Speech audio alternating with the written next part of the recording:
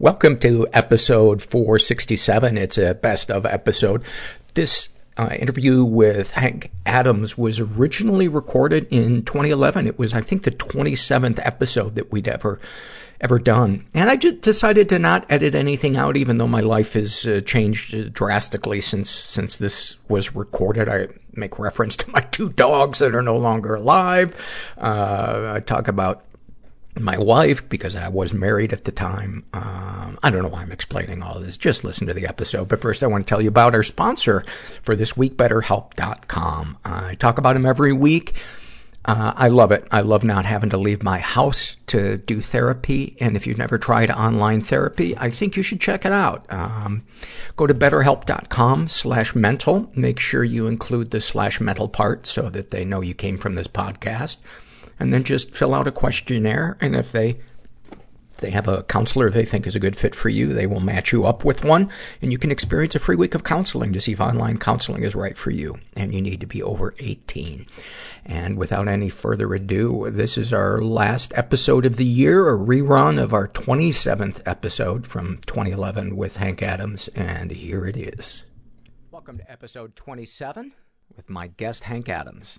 I'm Paul Gilmartin. This is the Mental Illness Happy Hour, an hour of honesty about all the battles in our heads, from medically diagnosed conditions to everyday compulsive negative thinking, feelings of dissatisfaction, disconnection, inadequacy, and that vague, sinking feeling that the world is passing us by. You give us an hour, we'll give you a hot ladle of awkward and icky. But first, a couple of notes. I would like to thank Steve Reeve, who helps run the website, Martin Willis, who is just an all-around great guy, helps in multiple ways. I'd like to thank the guys who help keep the forum running and weed out the spammers. I'd like to thank my wife, Carla, for always giving me great advice. The website for the show is mentalpod.com. That's also the Twitter name you can follow me at. And if you want to call and leave a message, a fear, a comment, a concern, an idea for world peace, go ahead and call 818-574-7177. And what else did I... Oh, there's also a Facebook fan page if you want to go there. That'd be greatly appreciated. What else can I tire your patience with? I know. How about I do something that is maybe mildly entertaining? I don't know if you guys realize this, but I have 2 very, very frightened dogs that I don't think it's anything my wife and I do. I think that's just kind of genetically how they are. And I don't know if they've been listening to the show or not, but I found a piece of paper, and I think they've written their fears down for me to use for a fear off. So I'm just going to... I don't know which one comes from which dog. Please, Paul, drag this bit out longer than it already is. So these are the lists of my dog's fears. Fear that people will think Beverly Hills Chihuahua is a good movie. Fear that I will never stop having dreams where I can't run fast enough. Fear I'm due for a bath. Fear the groomer will lose her sobriety. Fear when you leave, you are never coming back. Fear someone is going to take my food. Fear you're going to find out what I left in the closet. I don't like the sound of that one. A fear that the mailman is plotting something. Fear if I do catch a squirrel, I won't have the heart to kill it. Fear my urine markings around the neighborhood are meaningless. Fear that cat shit is bad for me. Fear that I won't be able to come up with a face that is sad enough to get me a sample of what you're eating. Fear that my breath is bad. Fear that one day there will be a YouTube video of a smaller animal riding me. Fear that my tail does a horrible job of covering my asshole. And finally, my dog's final fear. That kid that comes here on Thanksgiving will keep pulling my fur, and I will never get the chance to sink my teeth into its face. Everybody I know is bizarrely, beautifully fucked up in some weird way. I couldn't stand you in the audition. I couldn't stand you. Yes, awful. I was drunk. And I learned that I could solve my problems And sad. through violence since I couldn't communicate. Lonely. Yes, I'm afraid that my genitalia is ugly. That's hurtful. And what was your role in the robbery? I mean, you never knew what you were going home to. I had a jar that had teeth in it. I was a wreck. Other people's teeth? Yeah. I'm here with my buddy Hank Adams. I've known Hank for a couple of years, and Hank helped me rebuild my front porch about 2 months ago. You've done a variety of jobs over the years. Would it be fair to call you a handyman? Would that or is that limiting? I mean, now I consider myself a handyman, but I had to get trained to be a carpenter, and carpenter is like a specialty field.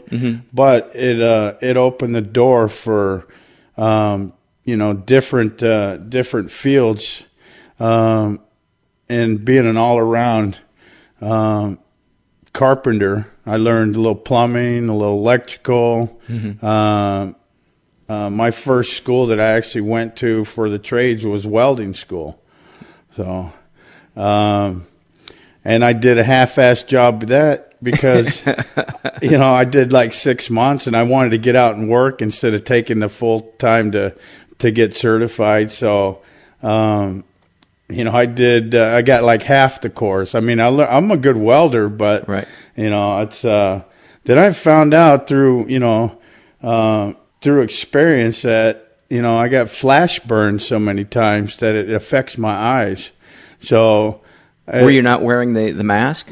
I always wear the mask, but there's it's times where you just forget to put your shield down, or certain situations where you get flash burned. Yeah. I didn't realize you can get sunburned from being around welding, or they put suntan lotion on when you're around a lot of welding. That I had no idea. My first welding job coming out of school. Yeah.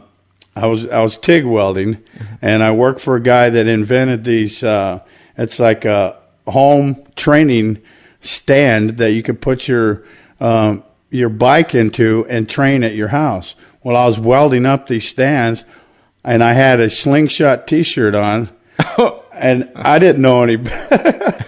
I didn't know any better. The next day, I looked when I got home. I was just so red and crisp that I. So, one of the things that I love about you, Hank, is you've been, since I've known you, you've been very open about the stuff you've been through, from your childhood through your adulthood. You've struggled to stay sober. When did you first know that you had a problem with drugs and alcohol?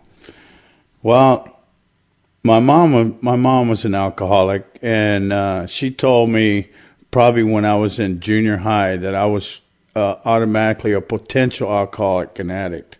So when like any normal teenager, I got into smoking weed, but see, I can remember way back from when I was a kid that there was alcohol involved with my mom and dad, and I think my mom used to give me, in fact, she told me that she used to give me alcohol to help to put me to sleep, So, were you a high-strung kid?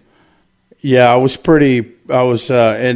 I had ADHD or whatever they call it. I had it back, and they really didn't know how to treat it, and they really didn't know. They just called it a hyper kid, right? Yeah.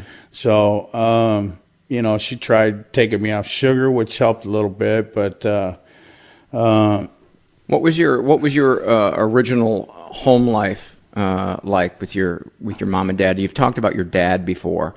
Can you talk about what that was like? I can remember back, when I was 3 or 4 years old, that my mom and dad were together, and then something happened. My dad ended up beating the shit out of my mom, and we ended up going and staying with my grandparents. And so there was that separation right there. And I didn't know the validity of how traumatizing that was. But living with my grandma was very abusive physically. Anything you did wrong, it was like, go get the switch, and it was traumatizing. But that split between my mom and dad. Why did you go live with your grandmother? Because I don't think my mom could afford to have her own place. So we went to. Your mom was with you with your grandmother. My mom was. Okay, I thought you when meant... they split. We're from a small town in Georgia called Cedartown, and where everybody knows everybody. I'm just going to adjust your mic real quick. The thing is that there, it was kind of it was painful. Trying to figure out what was going on. How come my dad wasn't around? And then there's scattered memories of my mom and my sister and my brother had this house by the high school, and this is what state? This is in Georgia, and I was probably 5 years old at the time, and the two memories that jump out the most is that my mom set the bed on fire with a cigarette, and another time I remember not intentionally.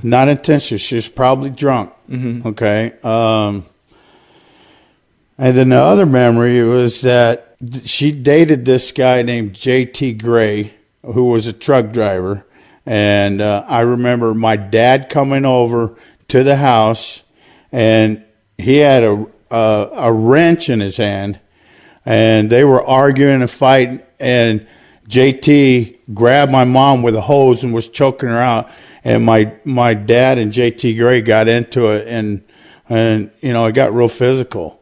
Why, if your dad and this guy were arguing, why did the JT guy all of a sudden get violent on your mom in the middle of it? I don't know. I mean, jealousy and whatever the dynamics of that was.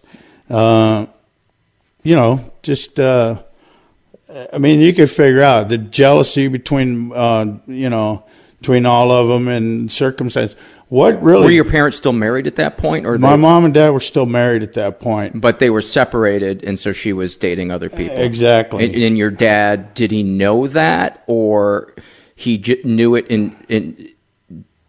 Was she hiding it from him, and he found out, or? That I don't know, but after years, I kind of figured out. See, the weird thing about it, right, was that afterward, this happened. My dad picked me up, and we're hanging out, driving around, and then he was having a poker game, and here all of a sudden we walk in the room, and here's J.T. Gray, and I didn't get it.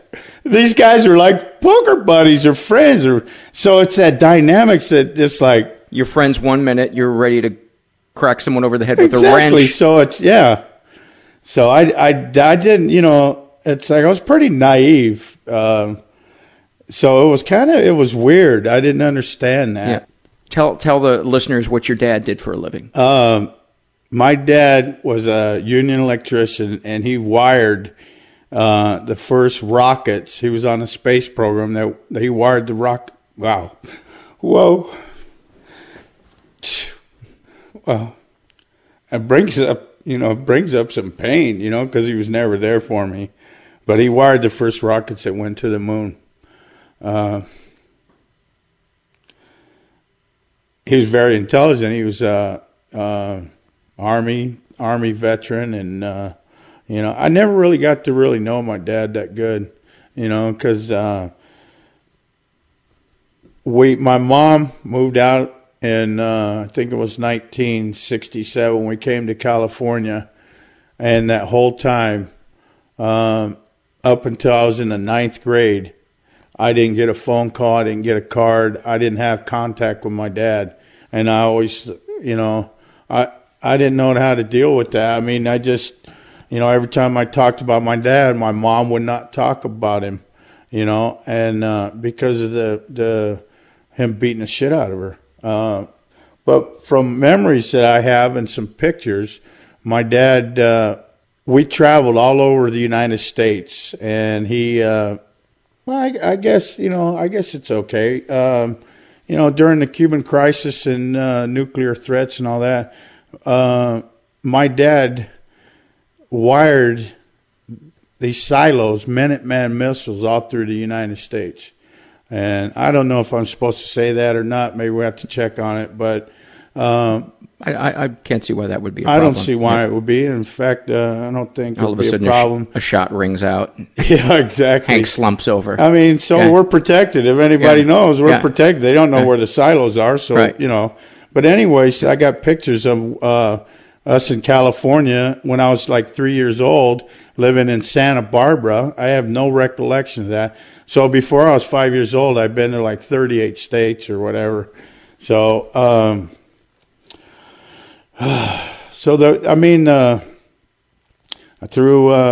through my sister, I found out how many kids in your family? My immediate family, I have one brother who's a half brother with a different dad, and I got a sister with both my mom and Tommy, my dad, and then my dad had 4 other kids in his first marriage, and we never got close with each other, because of probably, they didn't, we're bastard kids or whatever, right. You know what I mean? So, I met all of them, but we never got close to each other. Oh, what I was getting at is that I had my grandmother, we called her Big Mama, and then I had my nanny, which was my dad's mom, and that side of the family. And that was the side of the family that I got closest to. We're native. Interesting. Not close to your dad, but close to your dad's side of the family. Yeah. Yeah, because my dad was hardly ever available. Even when I went to stay with my grandmother, I remember when I was younger, he was around, but he was traveling all the time or working most of the time. And he was emotionally unavailable even when he was there physically. Exactly. He was wasn't emotionally available. And you said your mom was an alcoholic. Was your dad an alcoholic My also? dad was an alcoholic. Yeah, sounds like it. Yeah, he was, So that must have really hurt the fact that you could be around your dad's family and yet your dad wasn't there, and even if he was there physically, he wasn't there emotionally for you. So, what kind of messages do you think that was sending to you as a kid, or did you not even think about it? I didn't really think about it, but I know it affected me really bad because he wasn't around, and I was still trying to piece together on everything that happened, and why my mom and dad weren't together, and I knew already because I saw pictures on how bad he hurt my mom, and black and blue in the face, and I saw that, and I just trying to put everything together. The point that I was making is I got molested by the next door neighbor when you were living with your grandmother. Yeah, when I was living with Nanny, or I don't even know if I was living there. I think I was still living at my other Big Mama's house, and I went and spending time at Nanny's house, and I went next door, because we called her Aunt Haggard, and she used to give us. That's not an attractive name. No. Yeah, but. This guy, her son. I'm just going to guess there was no modeling involved in her life. Yeah. But anyways, I got molested by him. Not raped, but it was. I don't know how candid I could be. He was masturbating, and it's like he. I don't know any better. He told me come in, and but he molested me. So And I don't know if anything else happened. I don't know if I blocked it out. And how old were you? Geez, I was 5 or 6 at the time. You know, the sad thing about it, the part to me that is the saddest about kids getting molested is, and I think about what, you know, the guy that molested me. I just wanted somebody to pay attention to me, and that's what they prey on. They prey on kids that are neglected, or kids that their parents aren't around, or their dad's not around, or somebody's, or they're just bored. Yeah. You know, but there's usually, they sense that vulnerability in the kids, and it's like you just kind of extinguish something in that kid when you act nice and then you fuck them up. Yeah. I agree. And just thinking about it, it's like, you know, small town, you know, there wasn't, everybody knew everybody. You didn't need, the security that you do today, unsupervised, you know, where parents watch their kids and know that there's danger. And I look at it that way, is that, you know, I was... And I'm sure it was done to him by somebody else. And it's probably the easiest thing in the world is to just continue perpetrating what was done to you. But see, the sad part about it is that he molested my sister too, and I don't know to what extent. But he's a predator. Yeah. And after my sister, you know, got support and therapy for what happened to her, she turned this guy in. Oh, that's great. She tried. I don't know what the outcome of was, but she proceeded to prosecute this guy. And so this was obviously years and years after it had happened. Years and years after it happened. But he has to be accountable for his actions. And I don't think he can be around children. And he's a predator. Yeah. And probably a good thing that I've never been into hurting people, really. I probably would have done something bad. Yeah. You know. Yet you do have a history of violence in your past, and for those of you that don't go to the website and see a picture of Hank, he's a bear, a gentle bear of a man would be the best way to describe it. You know, when you were helping me fix my porch, you were tearing these, you know, we were tearing the old porch apart, and you're just tearing these boards off, and you're sweating and you're grunting and you got a cigarette hanging out of your mouth. And I'm standing there and, you know, trying to not get dirt under my nails. And I felt like I might as well have been wearing high heels. But, you know, the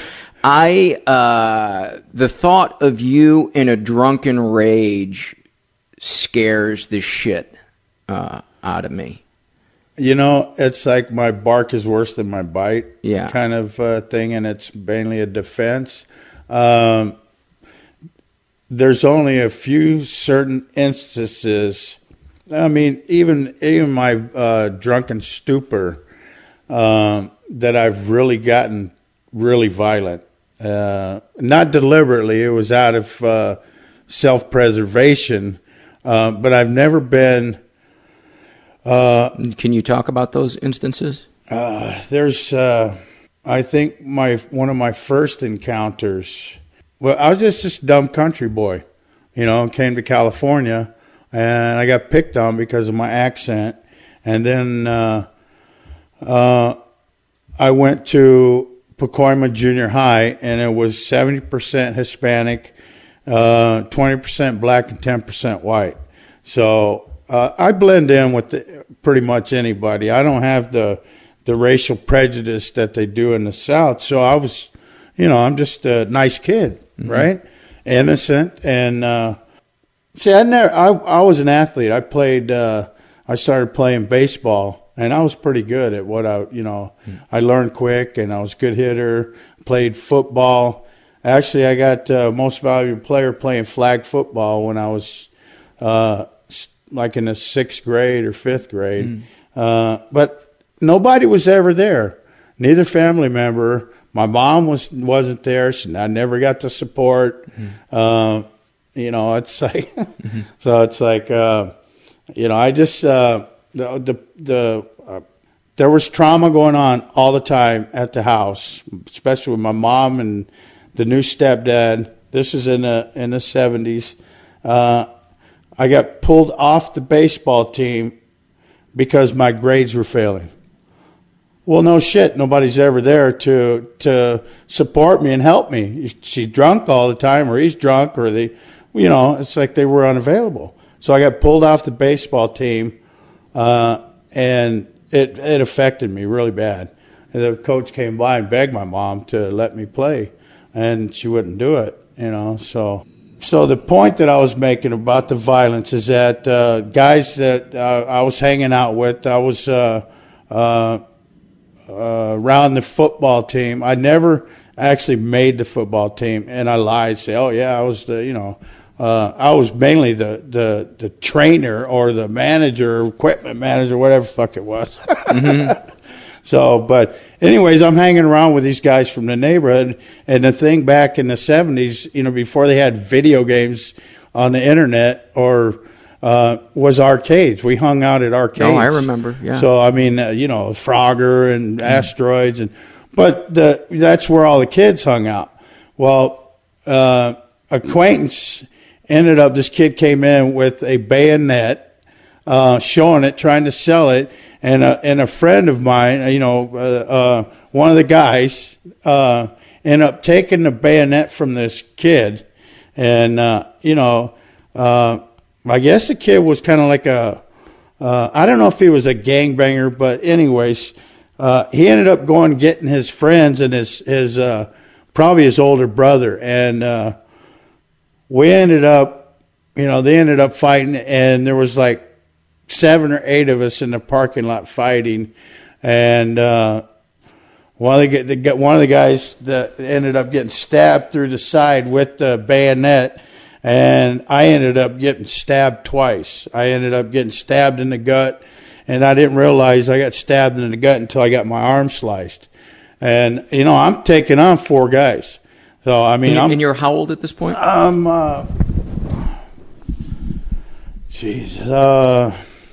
think I was 18. Mm-hmm. I think I was right before I went in the Army. But I was probably actually younger than that. But I ended up getting stabbed twice, and I want to kill these guys now. And my buddy had a pistol in the car, and he wouldn't let me have the pistol, thank God. But I ended up grabbing a hammer, and I ended up chasing these guys down the street with the hammer. So, what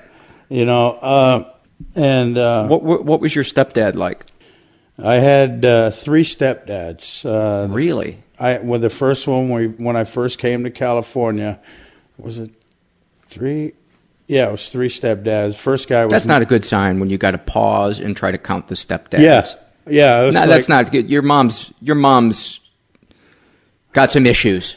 Yeah, definitely. Can we take a break? I need to go to the bathroom. Yeah. Yeah? Okay, let's take a break. All right. So we just took a little bathroom break. What was the last thing we were talking about? We're talking zeroing in on violence, and it just brought up. Oh, we're talking about stepdads. How many stepdads? Yeah. When I first came to California, my mom was with this guy named Mike Mikesel, who worked at Borden Chemicals. But anyways, one of the points that I wanted to make is that there was problems there. They were drinking. I think both of them. Well, obviously I knew my mom. I didn't know them, but my mom's an alcoholic. Every stepdad that I had was an alcoholic or drank, and they broke up for some reason. But playing with these guys, these kids were abusive and they're mean. So, and they used to beat me up all the time. and I couldn't fight. My mom didn't want me to fight. But the point is, it's like I came home crying one day because one of the kids beat me up, and she just had enough. I go, Mom, you won't let me fight. I can't protect myself. And she said, you go out there and you beat that kid up. And I'm like, you told me not to fight. She said, yeah, but you got to protect yourself. Otherwise, you're going to keep beating you up. And I went out there and I beat this kid up. And, next thing you know, all three of them want to fight me. So, they separated. Your first stepdad. My and your first mom. stepdad. And then she, I don't know if she married this guy. I think she did, but she was with this other guy, Leroy Garrett, and he was a violent guy. And we ended up moving out to Norwalk before everything was built out there. It was all farmland, and he ended up abusing her so bad that she just, I only know is he was gone one day, and then we're left there at the house. It was real vague memories in and out, but I remember her doing seances in the garage, so I was like, I didn't, and I just don't know the whole, how we ended up from one place to the other, but then we... that is, to me, part of what can fuck you up the most from childhood is the fogginess of things and not knowing where the truth is. And it's just an icky, uncomfortable feeling in your gut. And I think that's why drugs or alcohol or sexual promiscuity or video games or whatever your escape is so tantalizing, because that your mind just keeps playing these events over and over in your head, thinking that some type of truth is going to drop out of it like a jackpot game, and you're going to get peace or relief. Yeah. And while that does happen occasionally, sometimes what also happens is we drive ourselves to the brink of suicide or madness, trying to get that relief. Trying to fit the pieces of the puzzle together is what I call it. You know, and sometimes I think the best that we can do is to just talk about it with somebody and get to the conclusion that it is just messy and there is maybe no aha truth to it. Maybe that's the aha, is that there is no aha. Well, I think the root of this is knowing the fact, and this is what I found out years later through help, is why. The question was, why was my mother the way she was? I knew there had to be something that happened that made her the way she was. You mean picking guys that were... The whole dynamics of it. You just knew that there was something wrong. Yeah. Why are you doing the things? And when I'm talking about that, picking the guys, having the fucked up stepfathers, the drinking, and I remember way back, her taking prescription meds, strung out of prescription medications, mental illness. Okay. And she was mentally ill. There was something going on. Yeah. She finally told me what happened, and it was probably a good thing that she waited, as long as she did, because I probably would have taken action. And what she told me was that her brother raped her. My Uncle Sam raped her, and it traumatized her. After that, she was never the same. And how old was he and how old was she? She didn't get into that. Yeah, but not that there's any age at which it's less painful. But I think it happened probably in her teens. Yeah, and they also then seek out abusive people, I guess, because it feels familiar to them. And the abusive people can spot somebody that is familiar with, that is comfortable with an abusive person across the room. They spot that vulnerability in them, and Yeah, it's like if you don't work on yourself and your picker is broken, you are going to keep picking people that excite you for the wrong reasons. Yeah. You're going to be bored by stability, and you're going to be excited by people that bring inherent chaos and drama. And it's... When you get traumatized, it sets up a whole dynamics that you have no control over. And you just... there's a defiance in there. It's like, I got violated, so I'm going to do what the hell I want. And no, I don't trust, and I don't give a shit because I don't trust anybody anymore anyways for the rest of my life. Right. And that's happened. And I got arrested when I was 9 years old for under the influence, curfew, and disturbing the peace. All right. And our routine was Friday nights, we'd get $5. Me and my sister, we'd go to the Alcazar Theater. That was what we did. We get a pack of cigarettes, and we're going to these places by ourselves. Yeah. Me and my sister would split a pack of cigarettes. Mm-hmm. Then we go to the Alcazar Theater, right? And ended up meeting this girl, and we're hugging and kissing and having a great time. And then somewhere in the mix, out came the paint, and we're drink. I don't know how we got the alcohol, but anyways, the paint. I just went into a whole new dimension that I had no control over, and I'm just fitting in. I'm going with it. And what do you mean the paint? Sniffing paint. Oh, the paint, the sniffing of the paint. You were drinking, and I don't know if I was really drinking, but it might have been. All right, but. Somehow paint came into the picture where a guy had either a sock or a baggie, and I just, okay, I'll try it. Yeah, man, I lost whatever was going on. I went into euphoria, if you want to say that, or wherever it took me, right? And I ended up losing all track of time, not really caring about what was going, just having a good old time. Yeah. And we're walking down the street, and we're making a lot of noise. And this is back then. The curfew was 10 o'clock, and somebody came out and said, one of the neighbors, and was fuck you and whatever. And so the time we got down to the end of the block, the cops were there. So next thing you know, I'm sitting in jail.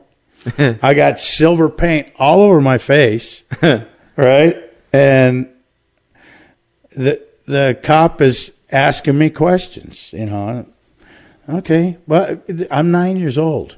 And so my mom ends up coming to the station. I don't get beat up. I don't get whipped. I don't get really, I don't know how she dealt. I think it shocked the shit out of her, and it hurt her that this happened to me. And she knew it was her fault.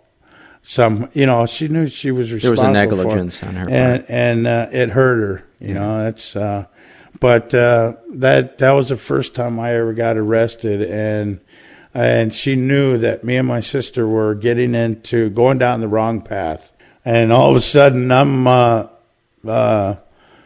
17, 18, 19, and I got a raging heart on. I want to have sex. And I didn't care with who. I'm open. I don't know who I am. All I know is I wanted to orgasm. I guess you could say that. But there was also the need to feel wanted and loved in there that really twisted me up. And I ended up becoming a male prostitute. And I was okay with it. I was willing to try anything. That's how uninhibited I was. I ended up finding out about swingers and swapping and that sexual aspect of it, and I got off into doing that. The free love. I guess I come from that era, kind of the free love, and but most of it was like heterosexual. But when I got into being a male prostitute, it was mainly with guys, and I didn't care. I realized Were you mostly doing it for was it purely for the money, or was there a part of it that turned you on as well? Oh, when I first started out, it was okay. I'm gonna make money doing it, but my natural instinct was for sex, and then if I could have sex and get paid for it, that's even better. Okay.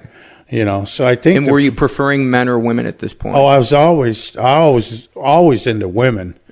But that was just another side that I explored, and I mean, it was like I said, I had no inhibitions, and looking back at that, it was because I was molested that I didn't have any boundaries. But it's hard to have boundaries if you aren't raised with boundaries. Yeah. I don't think it comes naturally to a human being. Yeah, but looking back on it, the thing with the men, I was trying to fill that daddy thing too. Yeah. And I had no idea. But walk me through an average day when you're a male prostitute. What do you walk up and down Santa Monica Boulevard and just stand out there? And you're cute, and you're pulling tricks. Yeah. Trying to get somebody to pull over and, pay you for sex. And, you get the money up front, you get the money afterwards. It all depends. And you have to learn trial and error, how to trust and not trust, and take care of yourself. Walk me through some of the. Well, I mean, one guy picked me up, and it's like, he just wanted to have oral sex, and most time I was the passive in the fact that they just wanted to blow me. Right. And I'm fine with that. I wasn't into, receiving anal. That's not, I'm the male. I'm not going to, that's not me. He asked me how much, and the going rate was like $40, depending on how far, which I was open to because I didn't know. I ended up, I did anal. I let the first time that I got penetrated, and I think this is actually before I became a male prostitute, and it was part of the swinging thing. I answered an ad, and I don't know how to put it together, but I ended up going with a transsexual, and it was just a wide open experience because I'm like trying to discover different things. And I ended up going that way to, because I was horny and trying something different. And wow. I mean, it was meeting this person, and it was a man who would become a woman or a woman who would become a man. It was like, I don't know if it was a cross dresser. I wasn't really exactly sure. Oh, it wasn't a transsexual. It was a guy being a woman. I think that was in the process. Okay. Was there a penis? Oh, definitely a penis. Okay. Oh, it was definitely a guy. Okay. That either so a transvestite. A transvestite, maybe a transgender. Okay. Anyways, what ended up happening is that she ended up giving me drugs that put me into a different state of mind, and I was pretty much out of it. And through the, whatever we did, whatever I was open to, whatever, and I ended up getting penetrated, and I actually loved it. I mean, I'd never orgasmed like that in my life, but I really wasn't into that aspect. Were you a male prostitute yet at that point? I don't think I was. I wasn't a male. No, as a matter of fact, I wasn't a male. So then the thought probably occurred to you, I can make money. Yeah. I think that's that's how it transcended into that. Yeah.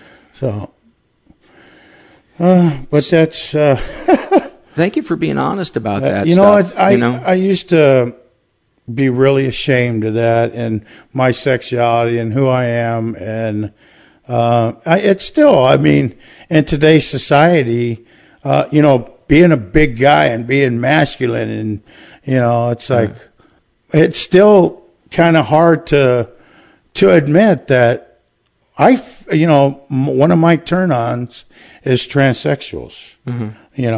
It's just who I am, and I still haven't come to grips about being able to be open about that. I think everybody has something that they're turned on by, that they're embarrassed or ashamed about, and the fact that you can be open about that, I think, is awesome.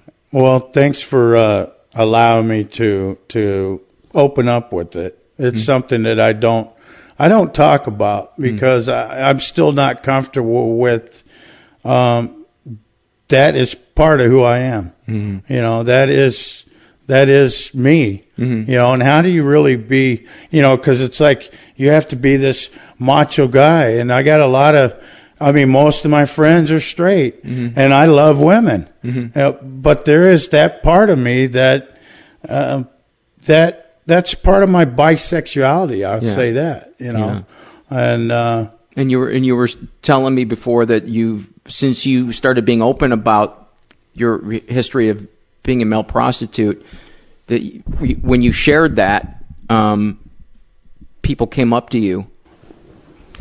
You said you went to go talk at a juvenile to support and try to help juveniles and actually, I was with a couple different organizations that help runaway kids in Hollywood called Children of the Night. Yeah, great organization. And I used to work with people that come to Hollywood and think it's just they see this lights and glamour, and I'm gonna make it overnight. I'm gonna be the success because I got the talent, and without any training or anything. And then they realize that it's a town full of predators, and they need to make rent. And guess what? And they don't have the money, and they end up on the street.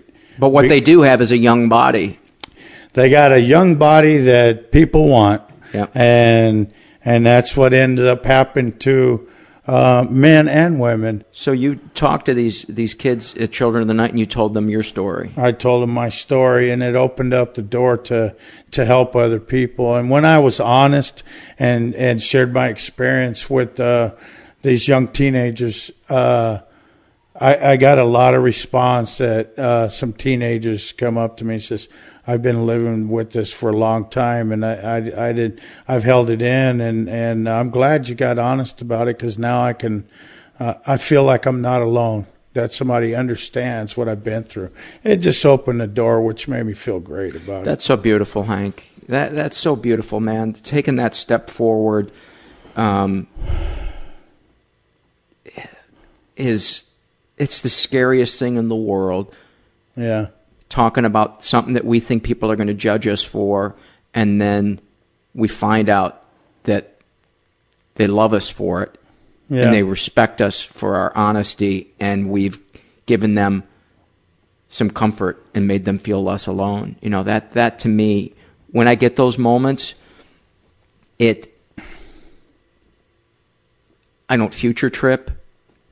I feel present, as one of my friends likes to say. That's a new term that I like that I never really... Future tripping? Yeah, I just realized that when... I'm a frequent flyer. That's funny. Yeah. But, to me, the biggest challenge in life is keeping my head where my feet are. I think that's hardest for anybody. But when I share my experience with somebody, share my pain with somebody, my head is always right where my feet are. And my problems disappear. I don't feel alone. I don't feel fucked up. I feel accepted.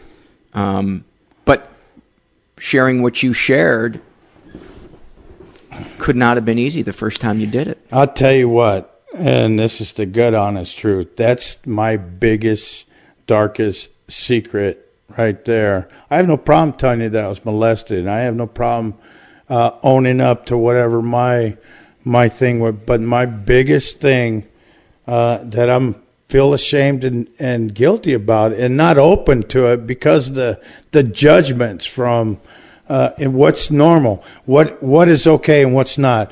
Heterosexual, that's it, But it open, with what's happened to me, I'm still not comfortable with, like, that's who what is part of me. Yeah. Now, I don't go how do I say this? I haven't been in a relationship or had relations with anybody in a long time out of choice. Okay, because I'm in a healing process for me. As far as being with another guy, I'm not really gay, right? But as far as I don't even know how to explain it. You don't have a desire to be exclusively in a relationship with a man. Not at all. Not at all. But you enjoy occasionally having sex with a man. Yeah, I could say I'm open to that, and most of it's been with like couples, and I think that's still kind of interesting. Yeah. Just the fantasy about it. Yeah. And the point that I'm making is I'm mainly heterosexual.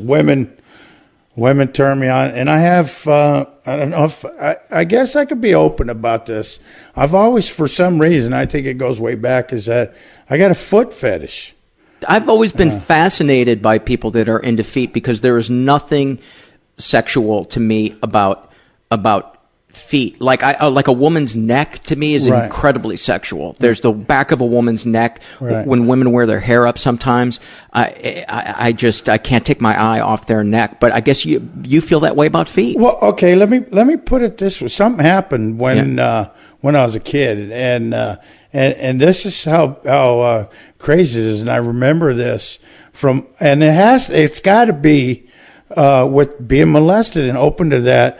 I remember when I was young, wanting to massage and smell my grandmother's feet. That's really, and I've never said that to anybody. Wow. That is strange, huh? And I don't know where it come from, but I think it had to do with me either experiencing sex with that, or seeing somebody do that and smelling it. Yeah. And I think that's where it really came from, is the smell. Yeah. Maybe it was the smell of sex, and I associated with. But there was the nothing feet. Sexual with you and your grandmother. Nothing ever sexual with me and my grandmother. That I know. But I'm positive. I wonder if it was because that because she was so harsh with you that there was something, because a lot of times our the feelings of rejection and wanting to be loved and our sexuality sometimes can. No, that wasn't it with her. Yeah. The foot fetish. That's what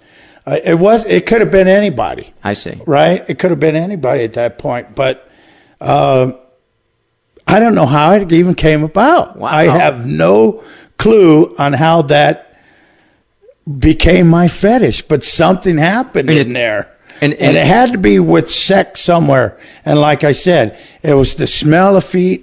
It was like when feet smell bad. You like that smell? Not bad, but there's just an aroma. Okay, it just I like the smell of dog's feet. Yeah, it doesn't turn me on sexually, but I love that smell of Fritos. Thanks. I'm a dog. You put me in a category with a dog. No, I'm saying I love the smell of dog's feet. You do that? Yes, see? I do. I love it. Then see the judgments. Well, you're just weird. I can't talk to you. Oh, I know I'm weird. Yeah, I talk to my dogs like they're people. See that, and like you said, the point that I'm making with that is that why do I feel so bad about my sexuality? You have no control over what turns you on, so why should you feel any shame about it? But I'm not open with that. Yeah. And it's like, if I was real comfortable with it, would I be in a relationship with a transsexual that turns me on? And that's the bottom. Would I feel comfortable with that? And being open about that, and I guess the fear comes in that I'm not going to have friends because of who I am, or be that's deep, or be invited to social gatherings, dude. That's deep, or are my buddies going to accept me because that part of me, like I'm your buddy, I accept you. Okay, but there's some of our friends, Paul, is that. I don't know if they would accept that because we got these big macho. Dude, I think they totally accept it. Yeah, that's one of my biggest fears. Why I'm not real open about it. Yeah, wow. But I'm so glad that you shared that. That's awesome, man.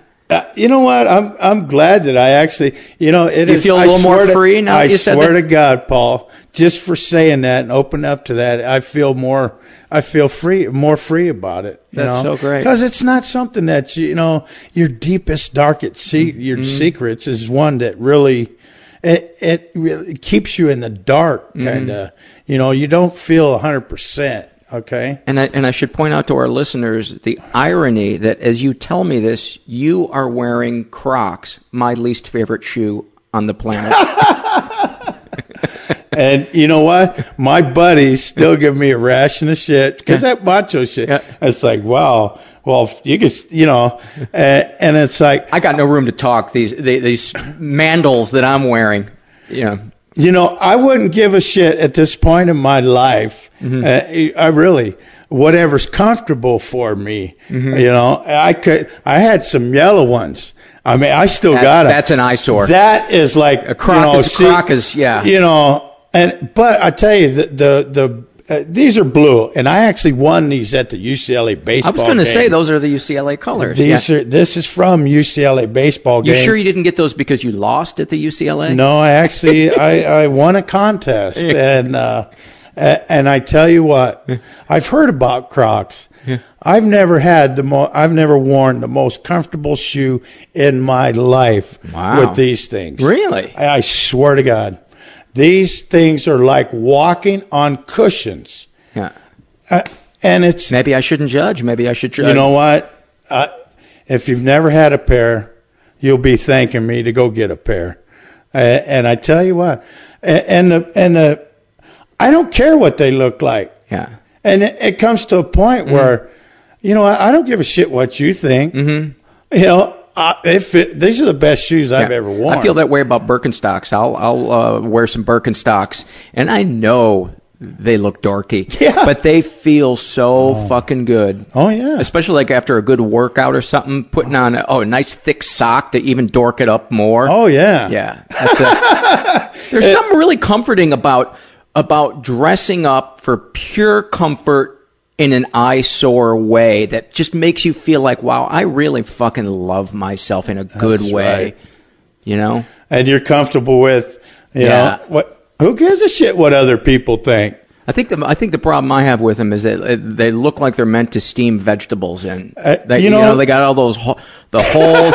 There's just something about them looks. I don't know. You know what it reminds me of? Because they're so wide in the front. It reminds me of clown shoes. Yeah, it reminds me of these a little bit. Big clown shoes. Yeah. But getting back to some of the stuff that I wanted to talk to you about. One of the, and I hate to switch gears and kill the fun, but one of the things that I know is a really pivotal moment in your life had to do with your mom. Can you talk about that? I can. Can we take a break? I got to pee so bad. Yep. It's like hurting. So you and I have talked before about there was a painful event in your life involving your mom that you feel like made it really hard for you to get sober for a long time. Can you talk about that event? Well, looking back, that whole like I talked about before, that trauma devastated my mom, and the abuse that she took. And my mom told me stories about this. Is that my mom was very abusive. I mean, my grandmother used to beat her with coal shovels, hangers.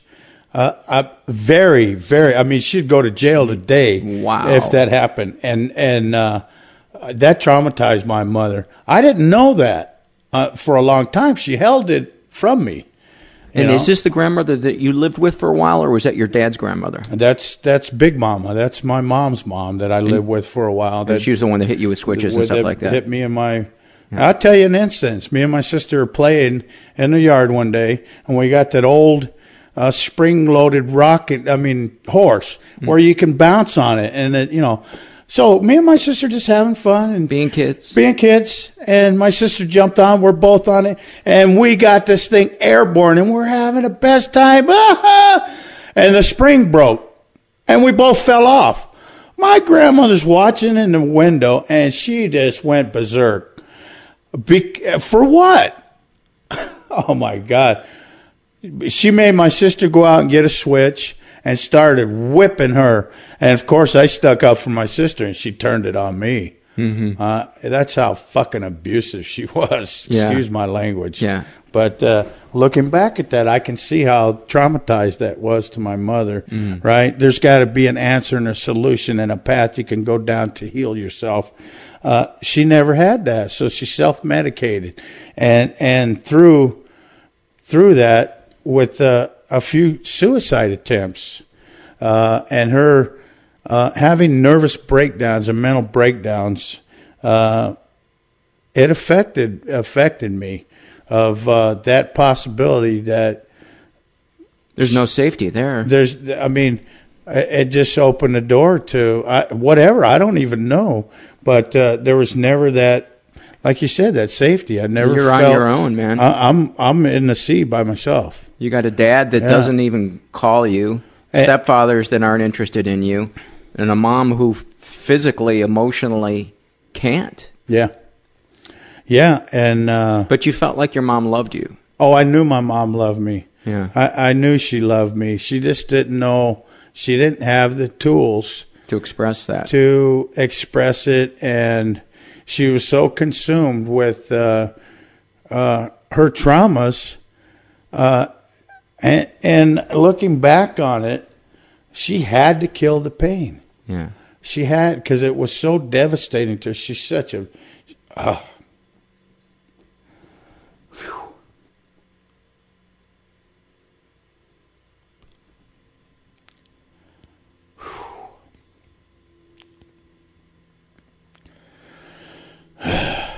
There was always that love and support.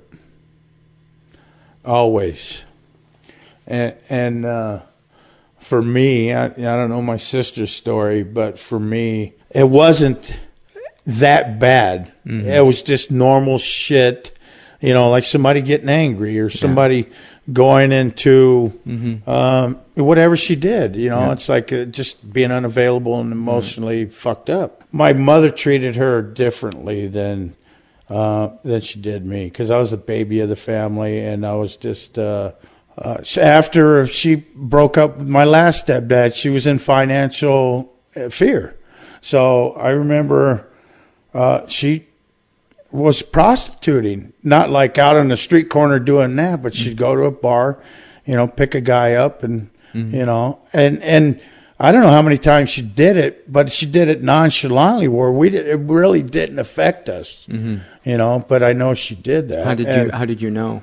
Or you figured it out at that point that she was doing that for money, or did she had a guy over? He was a big fat guy, right? And I know she was really attracted to him. It's not. I knew my mom, and I put it together right there, because I caught them in bed with each other. Right, and her thing was, we're just wrestling. I knew right there. Yeah, she lied to me. Yeah. So I put two and two together. I didn't really know what a prostitute was, but I kind of did. Yeah. So I put two and two together at that point. Yeah.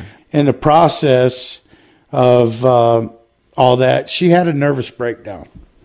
I mean, she absolutely went cuckoo. She's hearing things, she's seeing things, and I don't know what happened where the state stepped in, but me and my sister got put in a foster home when I was in the third grade, and we both went to live in Compton. And I was in a Mexican and black family, and then my sister was in an all-black family, which was fucking traumatizing in itself. So anyways, that was an instance where her mental breakdown costed me part of my life.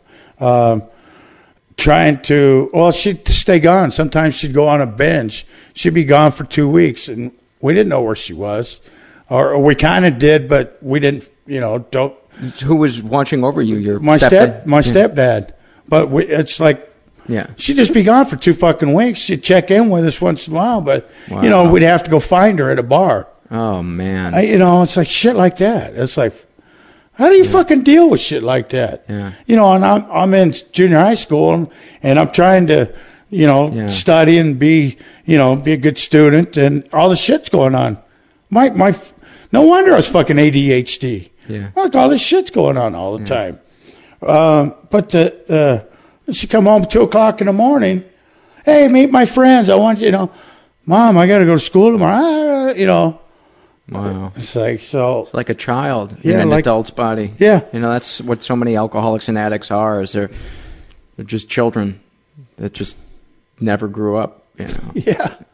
Or that's how you deal with your traumas. You self-medicate. Yeah. Or you find whatever makes you feel good, whatever addiction it can be. Yeah. And there's many forms of addiction. It could be shopping, could be sex, could be gambling, could be now the internet. Yeah. Could, Facebook. Could be. I know so many people that are completely addicted. There's to games Facebook on there and that Twitter. suck you in. Oh yeah. And I know because I've been down that road, but I'm still realizing it could be a problem. Let's. What I wanted you to talk about was the most traumatic from what we've talked about. With my mother? With your mom. Can you talk about that day? Yeah, I can talk about it. My mom calls me from the hospital and tell me I've been having some problems. And she says, can you come get me? So I go over to the hospital and I go, why don't you stay here? Why don't you, because they won't let me smoke. I go, well, no shit. You should stay here. No, I want to go home. Well, who am I going to fight with my mom, you know? Okay, so I go home and I said, follow up with your doctor. And okay. So a week goes by. All of a sudden, the CHP calls me. And they're telling me they picked my mom up and took her to the hospital because she got on the freeway driving the wrong way. And I'm like, what? Yeah, she's at the hospital. She was trying to drive herself to the hospital because she was having heart pains again.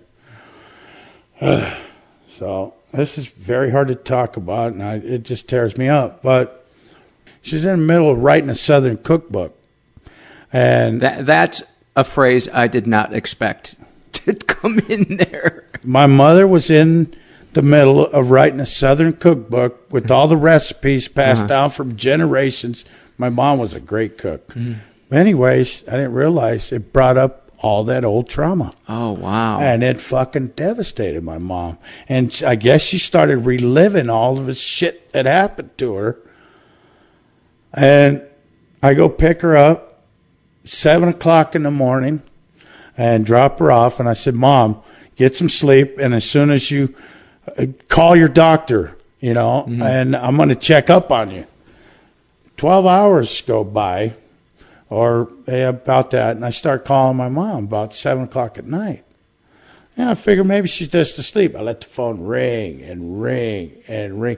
Normally it would wake her up, and I just knew something was wrong.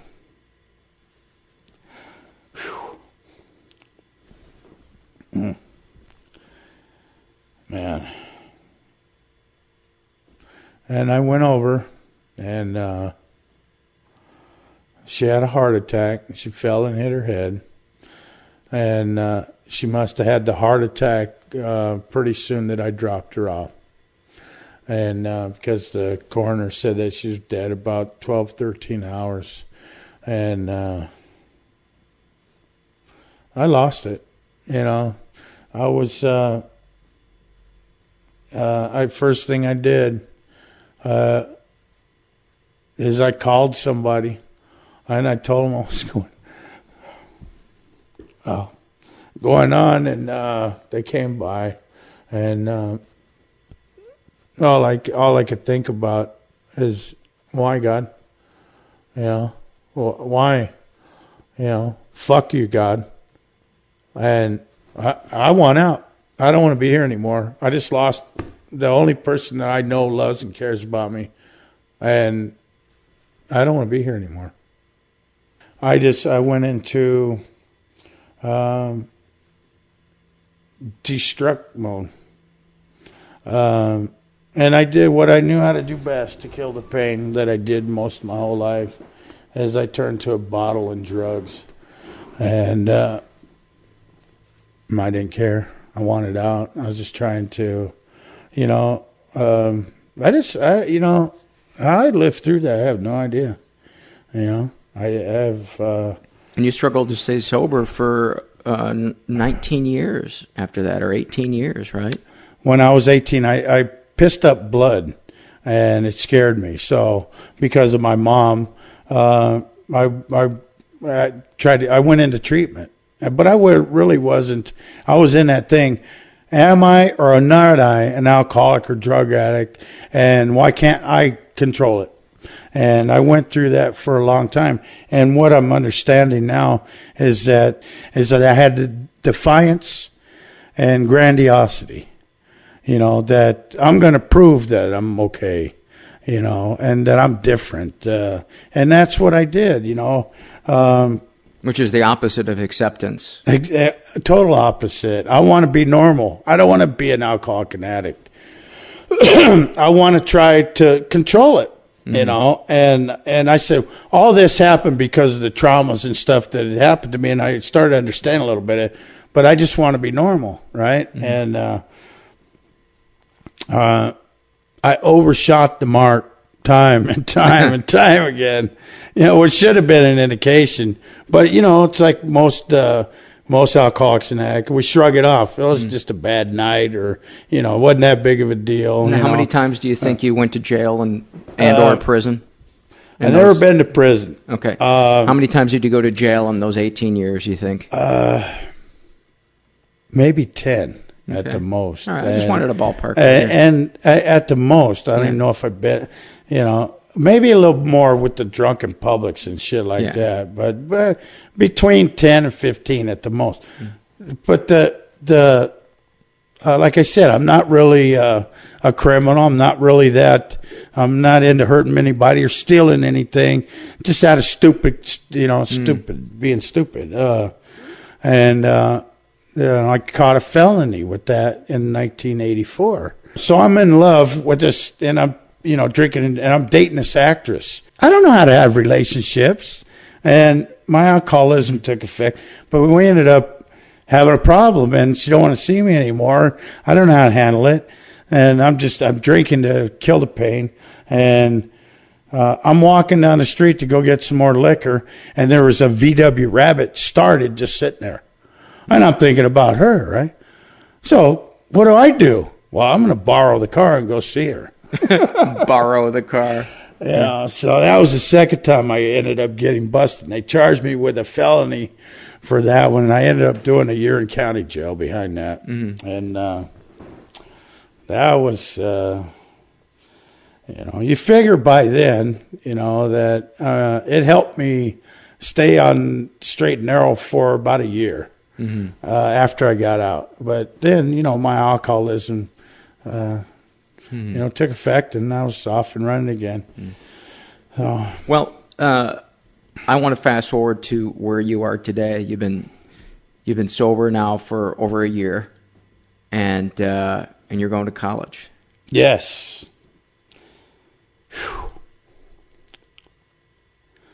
There's always that self-worth that I still don't know if the field that I'm going into is what I really want to end up, but it is a field that I want to be into, helping other people with alcohol and drug addiction and mental illness. Mm-hmm. And I'm not going to make a lot of money, and that's always been my motivator in anything that I've done is the money involved. Mm. Where I'm at now, I was driving a truck going through St. Louis. Something ended up happening. We broke down in St. Louis. I couldn't stand my driver anymore. I ended up going on a bad bender, and I don't know, something just happened. I don't know if it was some realization or I just realized, and I think really what happened is that I went into a blackout, don't remember anything. And this is not the first time. This is all led up to the progression of the disease. Mm-hmm.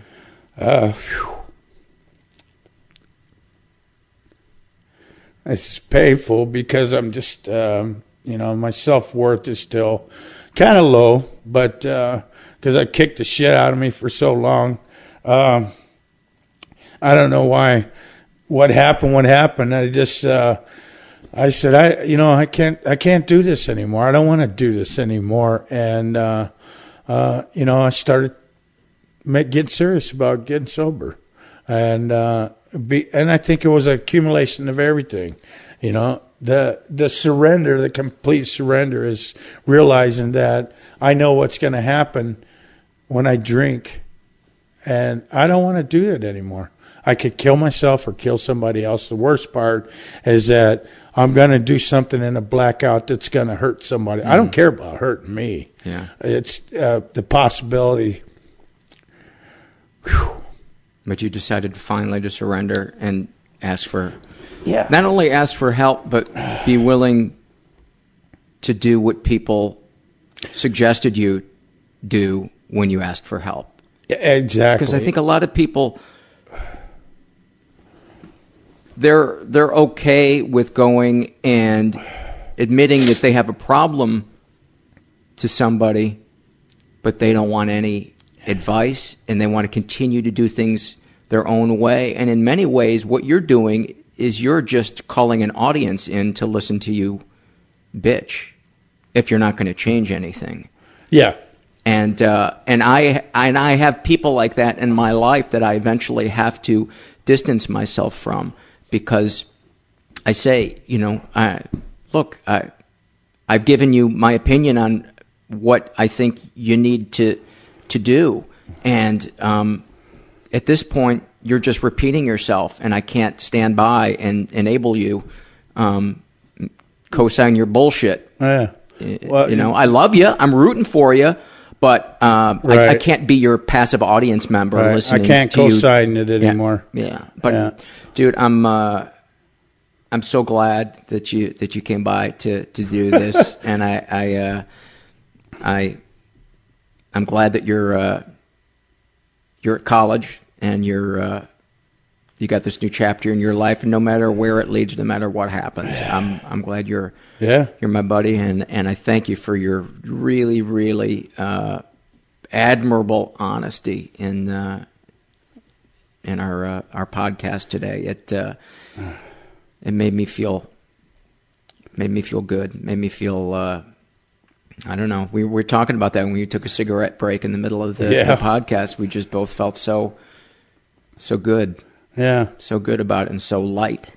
I just feel light after I have conversations like this. So I want to thank you for being in my life. Well, thanks for having me, and I hope my experience will benefit somebody else that's going through, and for them be able to have the power and courage to open up and heal themselves. So I'm sure it will. Thanks, buddy. I love you. Thanks, Paulie. Just remember, he had on Crocs, so don't invite him too deeply into your heart. He was wearing UCLA colored Crocs, so keep that in mind. I love him. Love me some Hank Adams. Great guy.